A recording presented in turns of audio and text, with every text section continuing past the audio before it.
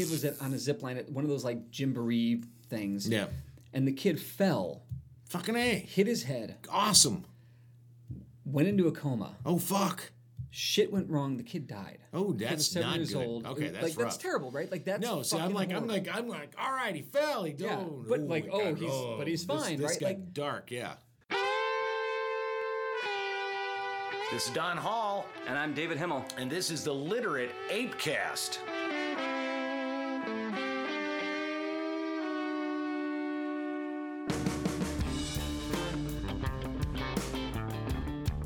The Literate ApeCast is not responsible for triggering your PTSD because we are warning you right now that we might. If coarse language or base stupidity from two white guys is not your jam, look elsewhere for your workout podcast. So, all right, did you get the alert from the presidential alert? I did. Thing? I did. Are you still angry about it? Have you come down? I wasn't angry about it to begin with. Oh, really? Me either. Because what's the big fucking deal? This is the thing. It was simply, it's like the emergency alert. That's all it is. That's all it was. It's the Amber Alerts. It's and if anybody inclement or bothered the to take extreme weather alert. It's this shit exists, and everyone's like, "Oh, how dare you invade my privacy and hack my phone?" If anybody had taken 5 minutes to actually read about it, they would have understood that this was an initiative that was put into place like 10 fucking years ago. Oh, longer than that, or whatever it was, and it's long before Trump came around. Yeah, and it's just a way. If it had been a Barack Obama presidential thing, we'd all gotten boners and jerked ourselves right then and there. When I asked Katie about it, because I thought that the reason that people are pissed is because it's Trump and it says presidential alert, whatever, and it's Trump. And he's our president, and they hate that. They don't like President Trump. So anything presidential there's plenty of people that like President Trump. The people that were pissed about it. Yeah. Which were mostly, from what I could tell according to my Facebook feed, white women. Yes, white women. And I get it. I get it. And look, I don't like Trump either, but I wasn't pissed about it because it's not him. This is not his new way of, this is not his new Twitter that he's going to send us presidential alerts not. like, this is Kavanaugh's simply a great guy, win, or whatever the fuck he's going to say. For him to send anything out, it needs to go through like 4 different channels. Well, and FEMA it's not will even send his, that shit out. It's not him. This is not like he suddenly invaded our Twitter. It has very little. It's it has him just nothing doing more to do branding with him. shit. That's all it is. It has nothing to do with him. And it's actually a very good thing because we don't watch TV anymore. Right.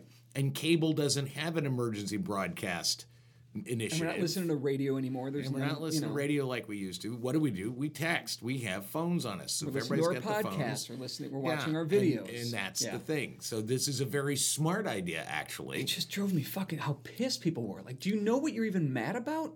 You don't. No. Well, that's the thing is we are now in this incoherent rage of.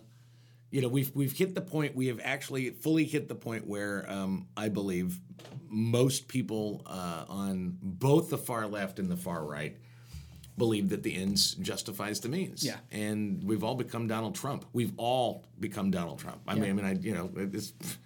We're all Donald Trump. It's like, okay, so we can't get our way by being persuasive or interesting. We can't change policy by being persistent or tenacious. So what we're going to do is we're just going to insult the people we don't like. I don't even know that we're trying to be persuasive or persistent. Well, we stopped. We stopped being persuasive. It's just like, you don't agree with me? Fuck you, Trump and Stein, Hitler, Nazi, fuckface, libtard, Obama suck, Kenyan. That's all it is. That's all it is, and it's just really sad. Obama suck, Kenyan. Well, I mean, it's like we were talking earlier. It's SNL. It's the same thing. It's lazy. It's not comedy. Well, I mean, it's comedy in the most bare sense that Donald Trump is comedic. Because you didn't like the last week's... The Matt Damon Kavanaugh thing? The cold open. I haven't liked the cold open since they started doing Let's Make Fun of Trump. And not because I like Trump, because I don't care for Trump at all. Yeah. However, I expect from Saturday Night Live that these people get paid money to write funny things, for them to dig a little deeper than let's just get up and do exactly what we already know about these people and make it a little bit exaggerated. That's like the Groundlings, and the Groundlings was never really all that funny. Yeah. That's like the basest comedy sports bits, where it's just like, oh, I'm going to do the broadest caricature of this person I don't like as a way to sort of poke at them, and that's just not that funny. See, I laughed at the cold open. I didn't. I mean, but you're right. I think that it's funny because it's like, oh, here's this insane thing, and okay, fine. And I think that Trump's America has challenged comedy because you can't take it to the absurd level because the reality is the absurdity. So they're just left to go, this is what it is. We're just going to redo it. That's such a dodge. That's such a cop out. I get it, and I agree with you, and I've heard that comment made before. Yeah. But it's a cop-out. It's saying, oh, Trump is so ridiculous. How do we make fun of him? Well, you know what? You don't make fun of him. You create it. Ultimately, the best comedians, Bill Hicks, George Carlin, Richard Pryor, the best comedians that you can think of, when they did political humor, Dick Gregory for that matter, it's here's what we see and we know. And if you're not going to tell me something I don't already know, then you have no business being up on a stage. So you have to find a back door to that thing I already know and change my perception of either myself or that thing that I already know so I know more about it. I think what would have been good is if they had done it where it's Kavanaugh had just finished his hearing. And he walks back into, whatever room. And he's like, oh, my God, that destroyed my life. And I need a drink. And then he walks in and he does a keg stand. And then there's fucking Tobin with his workout bench. And Tobin's dad is there to coach him along. Like, show us what happens afterwards. Show us what we didn't see. Or if they really... the absurdity of what Kavanaugh may have done because he's a drunk who wants to work out. Or if SNL really wants to play some meta, have a bunch of 15-year-olds dressed up in the 80s watching Saturday Night Live and then turning it over to Animal House. Yeah. And go, say something that we haven't already thought of by sitting and watching it on television. And watching Matt Damon just do an exaggerated performance. And I like Matt Damon. His performance. And I thought he was great. Yeah. But that didn't tell me anything I didn't already know from watching it. Right. It didn't. It's the same thing with Alec Baldwin's fucking Trump.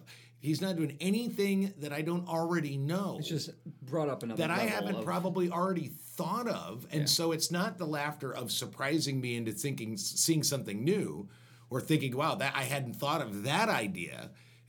What it is just telling me that what I think is right. And I should laugh because I'm right. Yeah. And that's a good point. And that's lazy comedy. I had to write a piece for, I write a column for Texas Citizen, which is a weekly alt-rag in New Braunfels, Texas. There you go. Buddy of mine who I did Second City with years ago in Vegas, he's out there now and he's the editor and he's got me writing columns for him. So I wrote a piece about Kavanaugh because he's like, hey, why don't you just do a thing on just shit all over Kavanaugh? I'm like, fuck it, fine. And I was running late. I was behind on the deadline, so I banged something out. And I was trying really hard to say something that hadn't been said before. It's hard. It's really hard, especially but that's why comedy isn't easy. Right.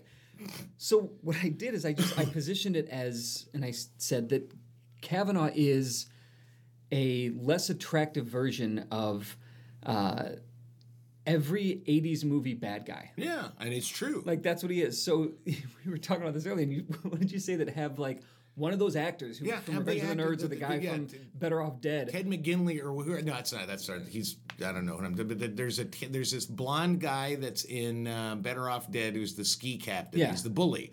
Have him. He's still alive. Have him play Kavanaugh. He probably needs the work. Have the guy that just did the Karate Kid thing. Yeah, that plays Johnny. Yeah. Have him come in. Put a wig on him and have him be Kavanaugh. And then you don't actually have to say much. He doesn't have to do anything. He just has to sit there.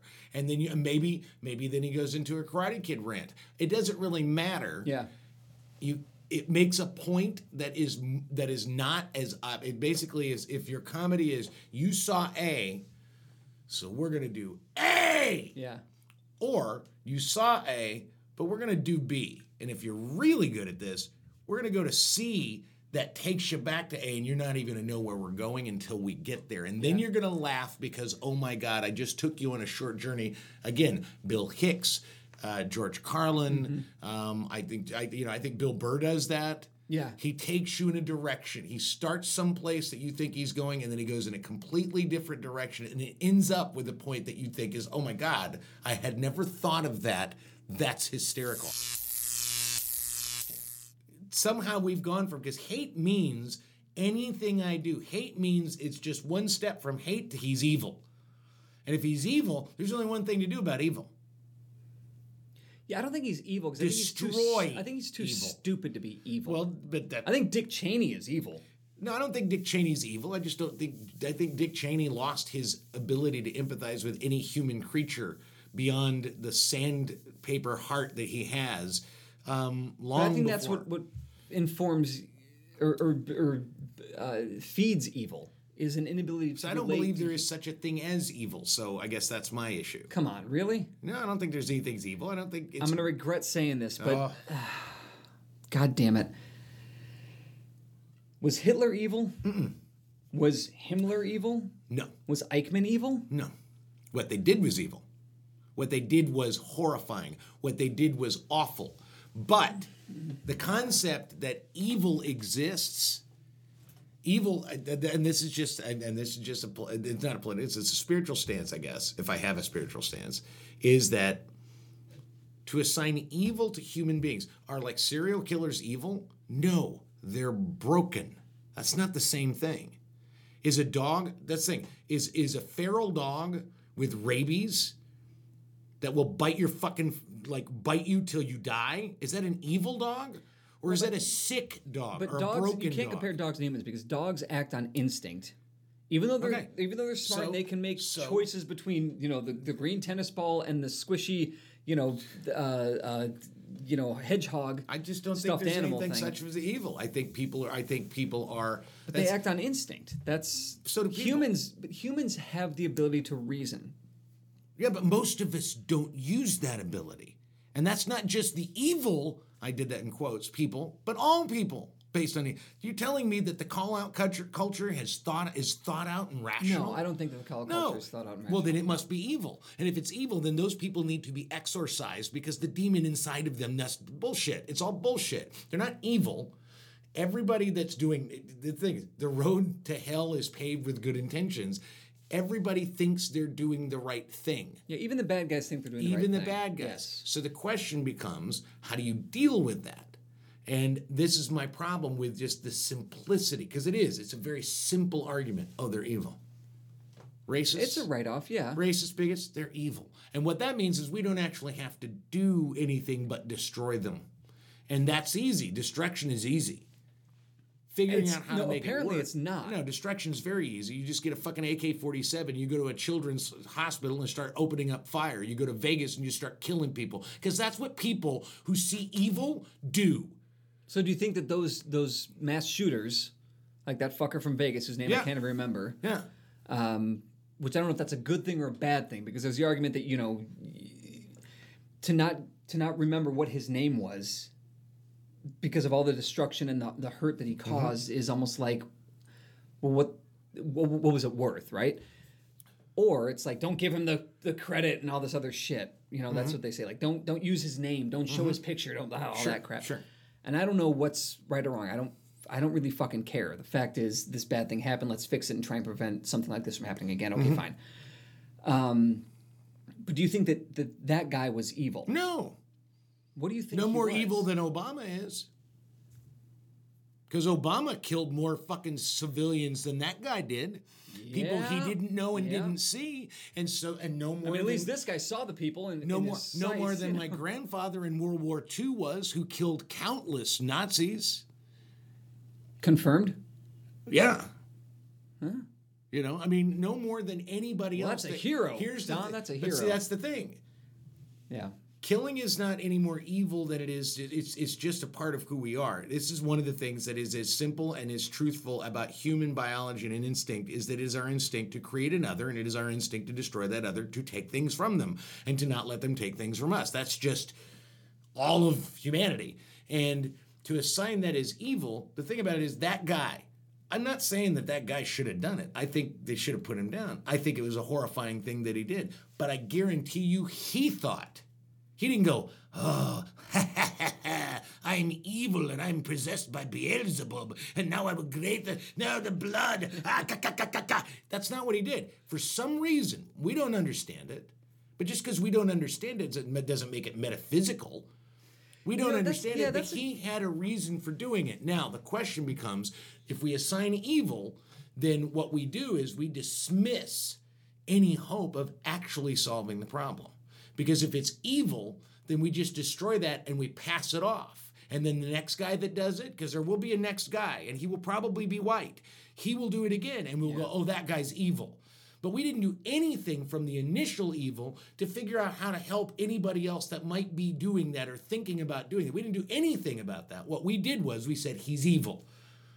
He's fucked. And so we don't help anybody else that might be experiencing something that guy went through, because that guy must have gone through something. Well, and that idea is the idea of, treating the cancer rather than trying to create prevention for the cancer. I mean, that's what you're saying. Well, it's a different. It's about eating healthy and not smoking and staying away from carcinogens to prevent cancer, rather than getting cancer and then just having chemotherapy destroy the body in order to kill the cancer. Right. It's thoughtless, and it is a carryover from when this country was a religious country.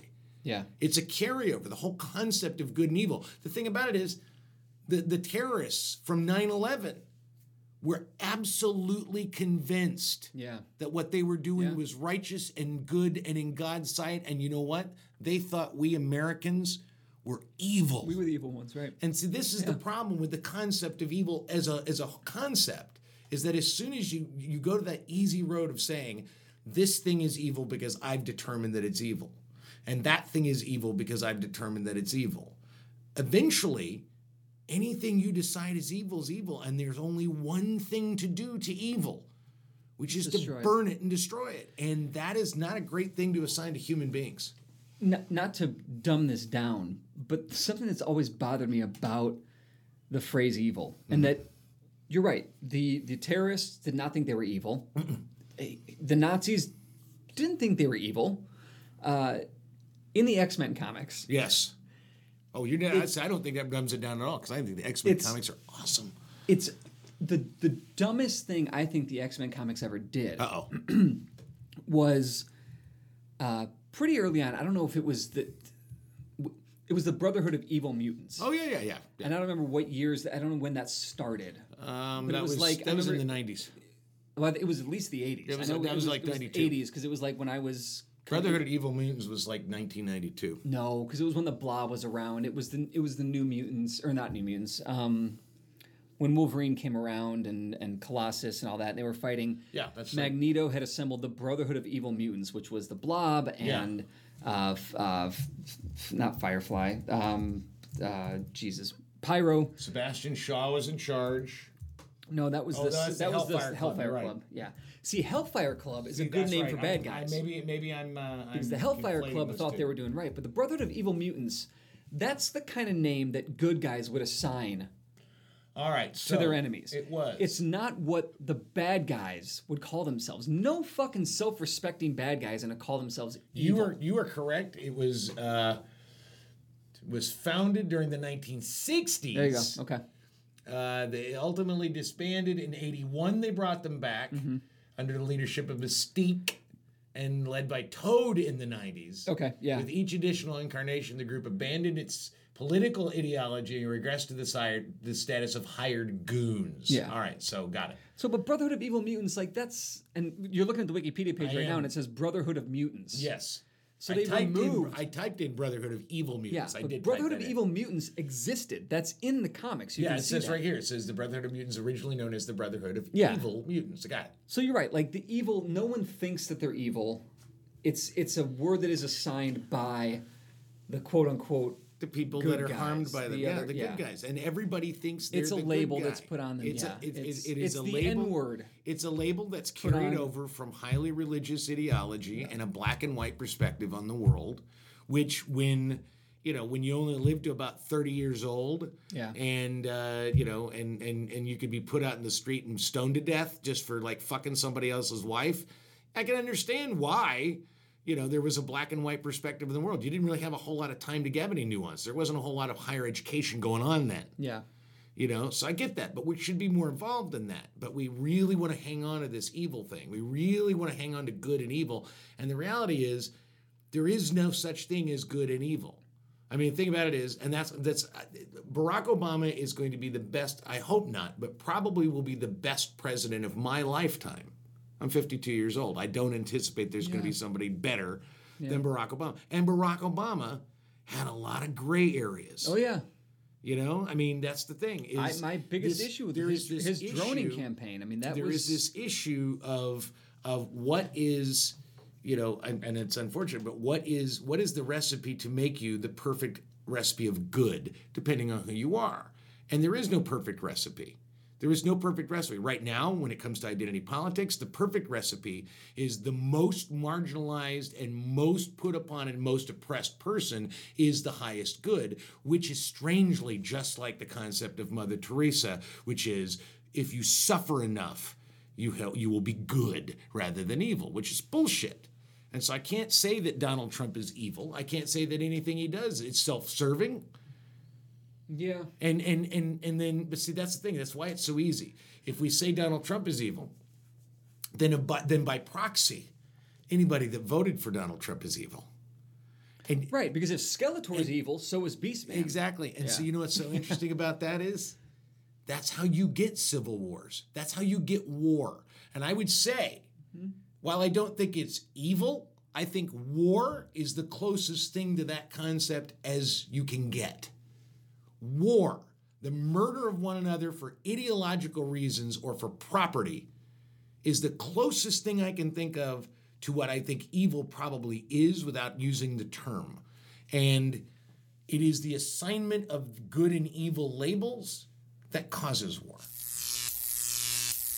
Calling the American Mind. Yeah. Jonathan Haidt has a website and a group of people where it's called Free Range Kids. Yeah. Things like freerange.com or something like that. And basically, it is his belief that and this comes from the Calling of the American Mind, is that by helicopter parenting our children, we've created an entire group of people that are unable to handle discomfort and adversity. Right. And he believes that is part of sort of the culture we've created today, where we've got these iGen, now quasi-adults, pre-25-year-old quasi-adults that cannot handle ideas that differ from what they believe. Right. That they just can't handle that they equate words with violence and this kind of stuff.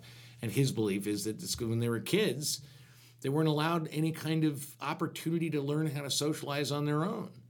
Well, so are you going to be a helicopter parent? Or are you going to let your kid go out there and just fend for himself? I want my kid to be a free-range kid because that's where you get the good eggs. Mm-hmm. And I'm assuming my kid can shit eggs out. I'm assuming. I don't know. He's only 6 months old. It'll be turds, but whatever.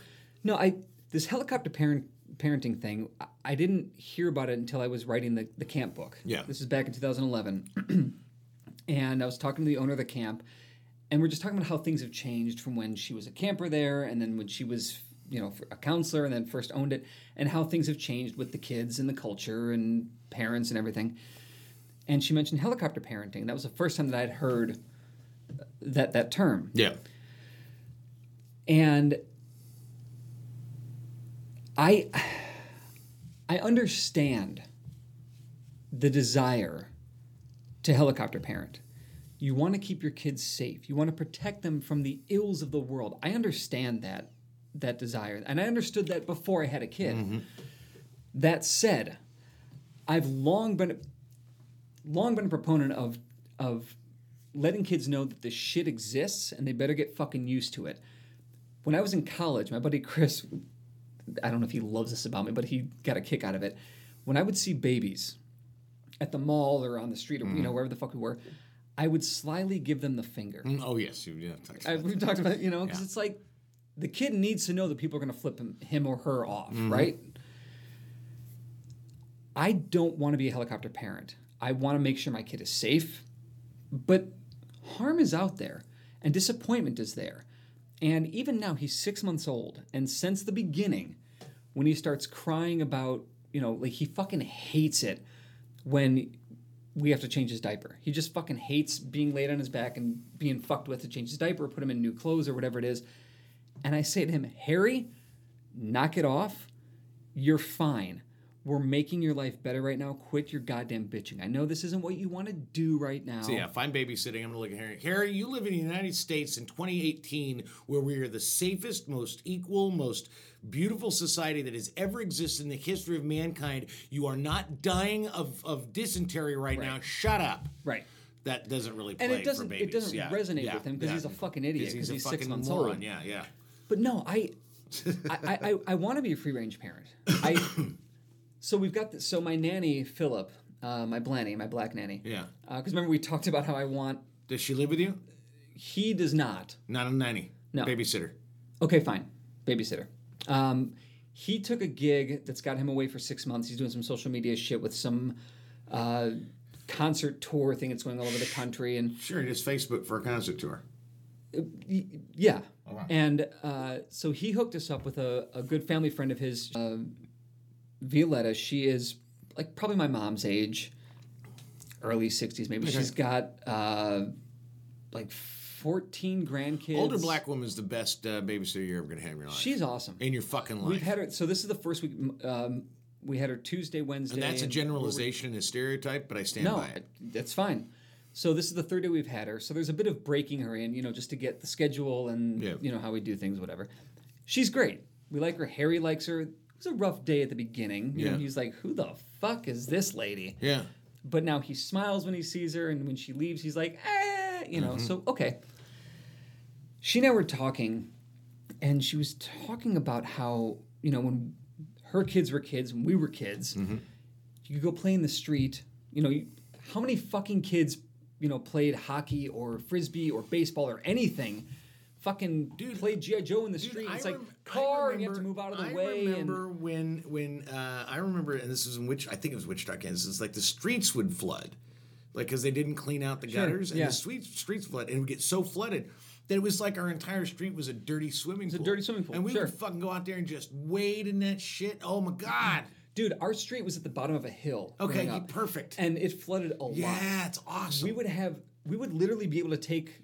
We had canoes. Rafty things. We would take canoes out, and we'd go canoeing up and down the street. So you had the money for canoes. We had like boxes, cardboard boxes. We would do that with. Day-old shoes, cardboard boxes. Yeah, whatever I could find. Newspaper. Brother, can you spare a dime? Again, fucking rich Every kid with the time canoes. it rains, pennies from heaven. So,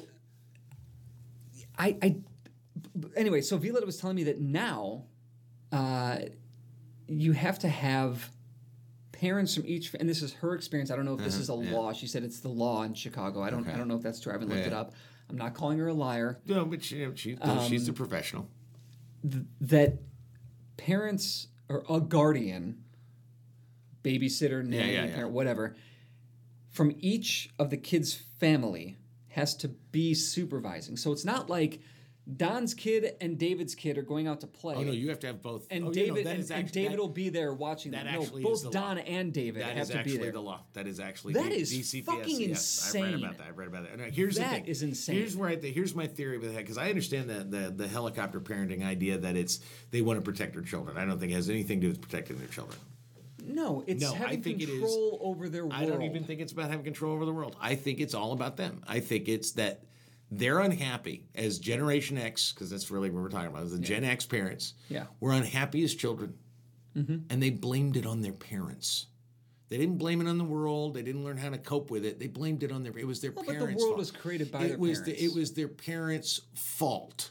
And so what they want is to make sure that their children can never blame them in the same way. Right. Yes. This is all about the parents, because they don't. No one wants to be their dad or their mom. No one wants. And then, quite frankly, also it may have something to do with the fact that we live in an age where if your child breaks his leg, you are fucked for life and bankrupt for the next 25 years. Right. So making sure your kid doesn't break his leg is sort of like saving the farm. Yeah. Right. A friend of mine was telling me that she's got two young boys, 5 and 3 or 6 and 4, whatever. And there was a loose connection of people we know who's a cousin of somebody. Anyway, their kid was on a zip line at one of those like jamboree things. Yeah. And the kid fell. Fucking A. Hit his head. Awesome. Went into a coma. Oh, fuck. Shit went wrong. The kid died. Oh, that's not years good. old. Okay, that's rough. That's terrible, right? Like that's no. See, I'm like, all right, he fell. He yeah, don't. but he's fine, this right? got like dark, yeah. And that's horrible. And so she's telling me this through text message, and I'm thinking, holy fuck! Like that is of any other time before Harry, I would have thought that is horrible and unfortunate. She tells me this now, and I can't help but go, what if it's Harry? What if it's Harry? Now that doesn't make that kid's death any greater. Greater or worse or less. It's just like, and not that I thought it was anything less or worse before, but it's like, oh yeah, that could happen to my kid. I don't want to be a helicopter parent, and I don't think that Katie and I are going to be helicopter parents because we're aware of it. Because I will kick your ass. I want my kid to know disappointment. I want him to I am handle... Uncle Buck. Yeah. The thing about it is if I notice that you guys are overprotecting Harry, then Harry and I are going to go on a day trip. And the day trip will consist of, as a 5-year-old child, me giving him $20, dropping him off on 75th and Cottage Grove and saying, figure out how to get home, motherfucker. And then I'll see you later. Yeah. I'm going to be at the bar. Yeah. Find me. Right. That's, come on. Right. You got to learn how to live your life. You got to learn how to navigate. And if you don't learn sometime, you're never going to learn. My biggest fear before I had the kid, and it exists today, is not that my kid is going to come home crying because of disappointment, heartbreak, or being bullied or whatever. So here's a quick story. So when Katie and I first moved into our apartment, we had, Eddie was still around, and our upstairs neighbors had a dog, Colby. It was a collie, border collie, something or other. And they were pals, I guess, and they would play out in the front yard with each other. Yeah, they sniffed ass. But Eddie loved his fucking tennis balls and would get kind of possessive and obsessive about them. Sure. So one day we're out, and I'm out with the upstairs neighbor, whose name I can't remember right now, and Eddie had his ball out there, and Colby comes in, and they're playing, and Eddie's got his ball, and he's like trying to play with me or with the neighbor. But he don't want to play with the other dog. He doesn't play with the other dog. Eddie was no good at the dog parks. We'd take Eddie to the dog park, and he would find a tennis ball, because we would never bring one because he'd get fucking crazy with it. But he would find like an old raggedy-ass tennis ball and find the nearest fucking human and like play with me. He wouldn't play with the other dogs. He wanted to fucking play with the humans. Well, that's because the dogs would take possession of his balls. Right. So to speak. And quite literally, yes. Yeah. So Colby was going for the ball, and Eddie got really fucking pissed. Oh, yeah. And Eddie started snipping and biting and being a dick. Mm-hmm. And I let this happen for like a minute, because you let that shit play out. Like, let the kids sort it out, right? Yeah. You understand Eddie's a dog, right? Yes. Okay. But you have to let the dogs. No, I know. But you have, like, even with dogs, like they might sniff each other. You but gotta let them. Let them do their thing until it gets ugly and disembowelment happens. Then you stop it. But Eddie, it turned. And I feel the same way the kids do. He became a fucking dick. Yeah. And it was like, okay, this is not gonna solve itself. So I scooped Eddie up, and I brought him back inside. And Katie was home, and I put Eddie, I just dropped him. I was like, I'm not okay with this. He was a fucking dick to Colby. We need to ground him from fucking tennis balls. He cannot have tennis balls anymore. I was beside myself, and I was laughing at myself at the same time. But you were really mad. But I was, because what I don't want is my kid to be the bully. I can handle my kid being disappointed. I can handle my kid being bullied, because I get that. I can talk about that. If my kid comes home and he's like, "Oh, I got suspended for, giving a kid a swirly." Yeah. I'm going to go, well, good. My parents did the same thing to me.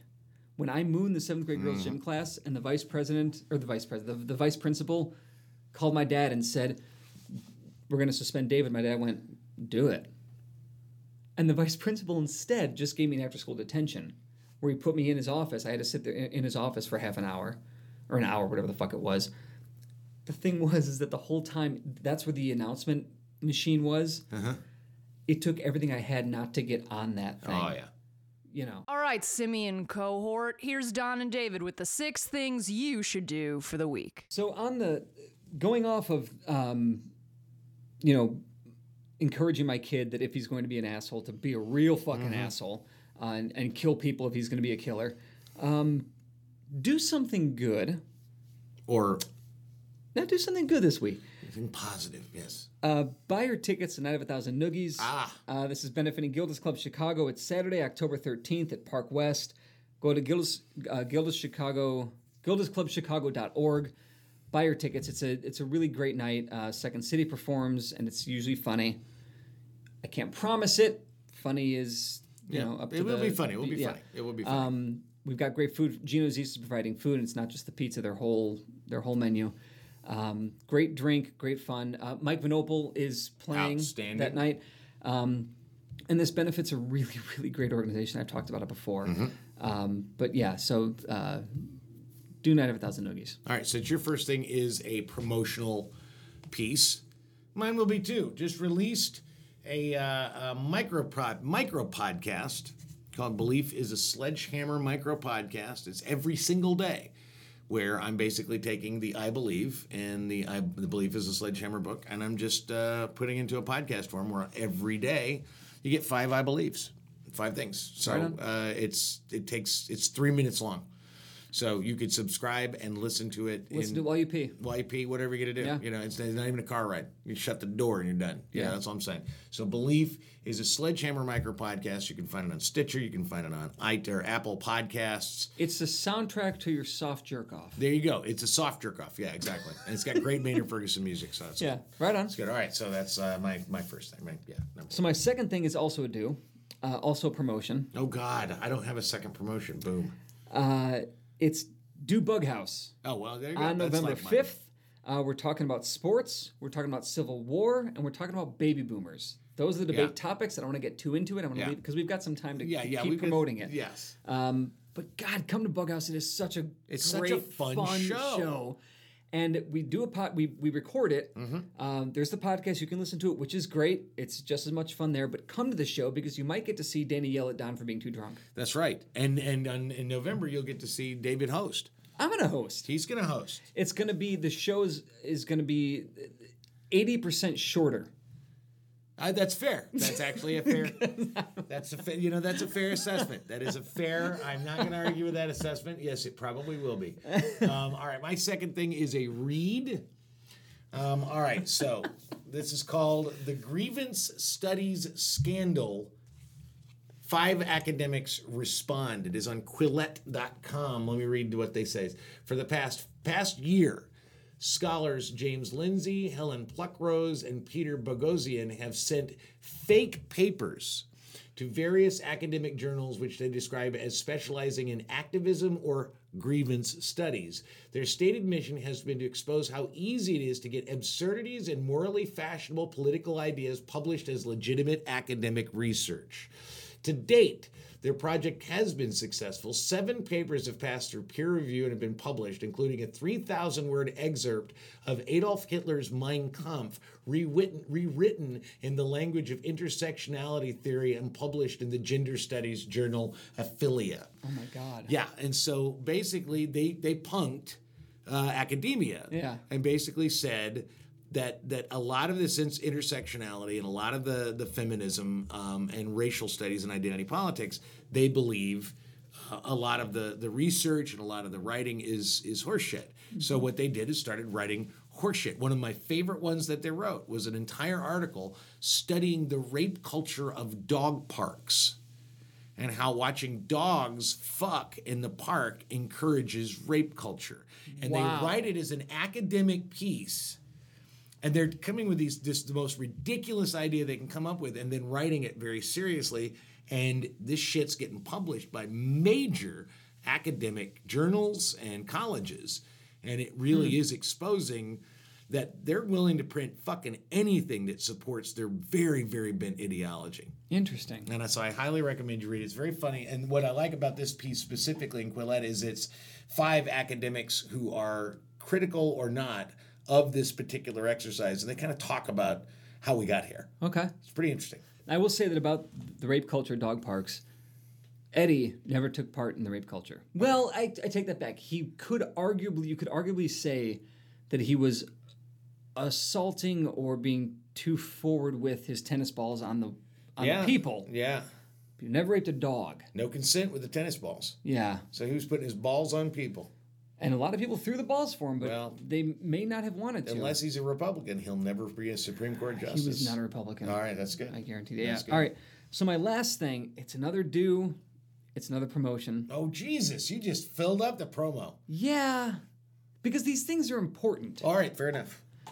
And we'll talk more, but we have time to, keep talking about this in other podcasts. But do buy your tickets to Literate Ape Press's first event, Books and Booze, on Monday, November 12th.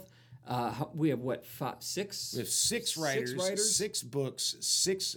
We've got basically, here's the gist: is we've got 6 writers, all that 3 of us that are under the Literate Ape Press, and 3 that are just writers of Literate Ape, and that have books. And each book has been paired with a cocktail or drink or beer of some kind, and you'll get a flight. So for your $20 ticket price, you get a flight of those different drinks, and then each author will come up and explain the history of the drink and why that drink is connected to the story. Yeah. And then we will have a reader that will do an excerpt, like 5-7 minute excerpt from the book. So we'll do that, and so you're going to get drunk. You're going to listen to the great prose read, and then afterwards you're going to hang out with the authors and drink some more, and maybe buy some books. And not to take away from the other books, but this night will also be the premiere. Yes, it will be. I think my book's the only one that's actually It's the only one premiering. premiering. The rest of them have all been out. My book, The Last DJ, The Life and Times of 20-something oldies disc jockey. That'll be premiering. And all the books are for sale. You get 50% off the books. You get We're signed gonna autograph books. them. The authors are going to lose money on this shit. Yeah, but it's going to be funny But shit. you know what? Fuck it. Read our books. Yeah, It's going to be a lot. This is going going to be a lot really of fun. It's going to be a great, in terms of a literary event, this isn't a book reading. This is a book reading and drinking. Yeah. And there's something very nice because we're in the Haymarket Pub and Brewery drinking and writing theater. Right. So we're going to be drinking and we're promoting writing. It's great. All right. Well, my third thing is not at all a promotion of any kind. I want you to watch Joe Rogan Triggered on Netflix. Just dropped yesterday. And I'm doing that tonight as I fold baby clothes. Yeah, it is out of the super laundry, yep. funny. I'm a big fan of Joe Rogan. I know he's, I'm not. The thing I'm not a fan of is when he talks to like wrestling guys on his podcast. I don't give a shit about that. Yeah. But he has some really interesting people on there, and he's got a very interesting perspective on the world. A lot of people think he's libertarian, but he's not. If you listen to enough of What's him, you wrong understand. with being libertarian? Well, I'm just. A lot of people think he's libertarian, which is sort of like. Libertarian is sort of like a failed Republican. The problem with Republican that's given libertarianism up. is that 50% of libertarianism disagrees with 50% of libertarianism. Mm-hmm. That's the problem. And there is no medium. No. It's all extremes. Yeah, it's all extremes. But he is definitely a leftist with reasonable. Yeah. He's a visions smart about dude. Yeah, he's a very smart guy. And he's a great stand-up But comic. this is a really, really funny. He's the only person I've ever seen at this point make the concept of Harvey Weinstein funny. And I mean, it's funny. It is a really funny thing. I'm looking it's at got a lot watch of it bits, tonight, and I enjoyed it very much. So I highly recommend Netflix, Joe Rogan Triggered. And that, my friends... That's the show. And one final promotion. Do it. Thanks for listening. Yes. Make sure to comment and rate and share and all that other stuff that you got to do to tell your friends you like this thing or that you hate it. Yeah, Whatever. We don't give a shit. Just spread it. The only reason we're not just writing on our like notebooks and sharing it with each other like a circle jerk is because we have more potential audience by putting it online. But the only way we have more audience is if you read it and then share it with somebody. Say, this was an interesting read, or I really like this digital magazine, or I really like these books, or this podcast is really fun. That's the only way this works. Yeah. That's how the business model works. So we need your help to do that. So thank you for listening, and we'll talk to you next week. Unless, of course, you have to go back to last week's episode and listen to that. Then we'll talk to you in a few minutes. There you go. This has been the Literate ApeCast. You can find us on iTunes, SoundCloud, Stitcher, and on literateape.com/podcasts. For more information about Literate Ape, go to literateape.com and check out the rest of our podcasts, all of our writing, and our events. Music on the ApeCast is courtesy of Mike Vinopal and Locomotive. You can catch them all over Chicago and online at locomotiveband.com.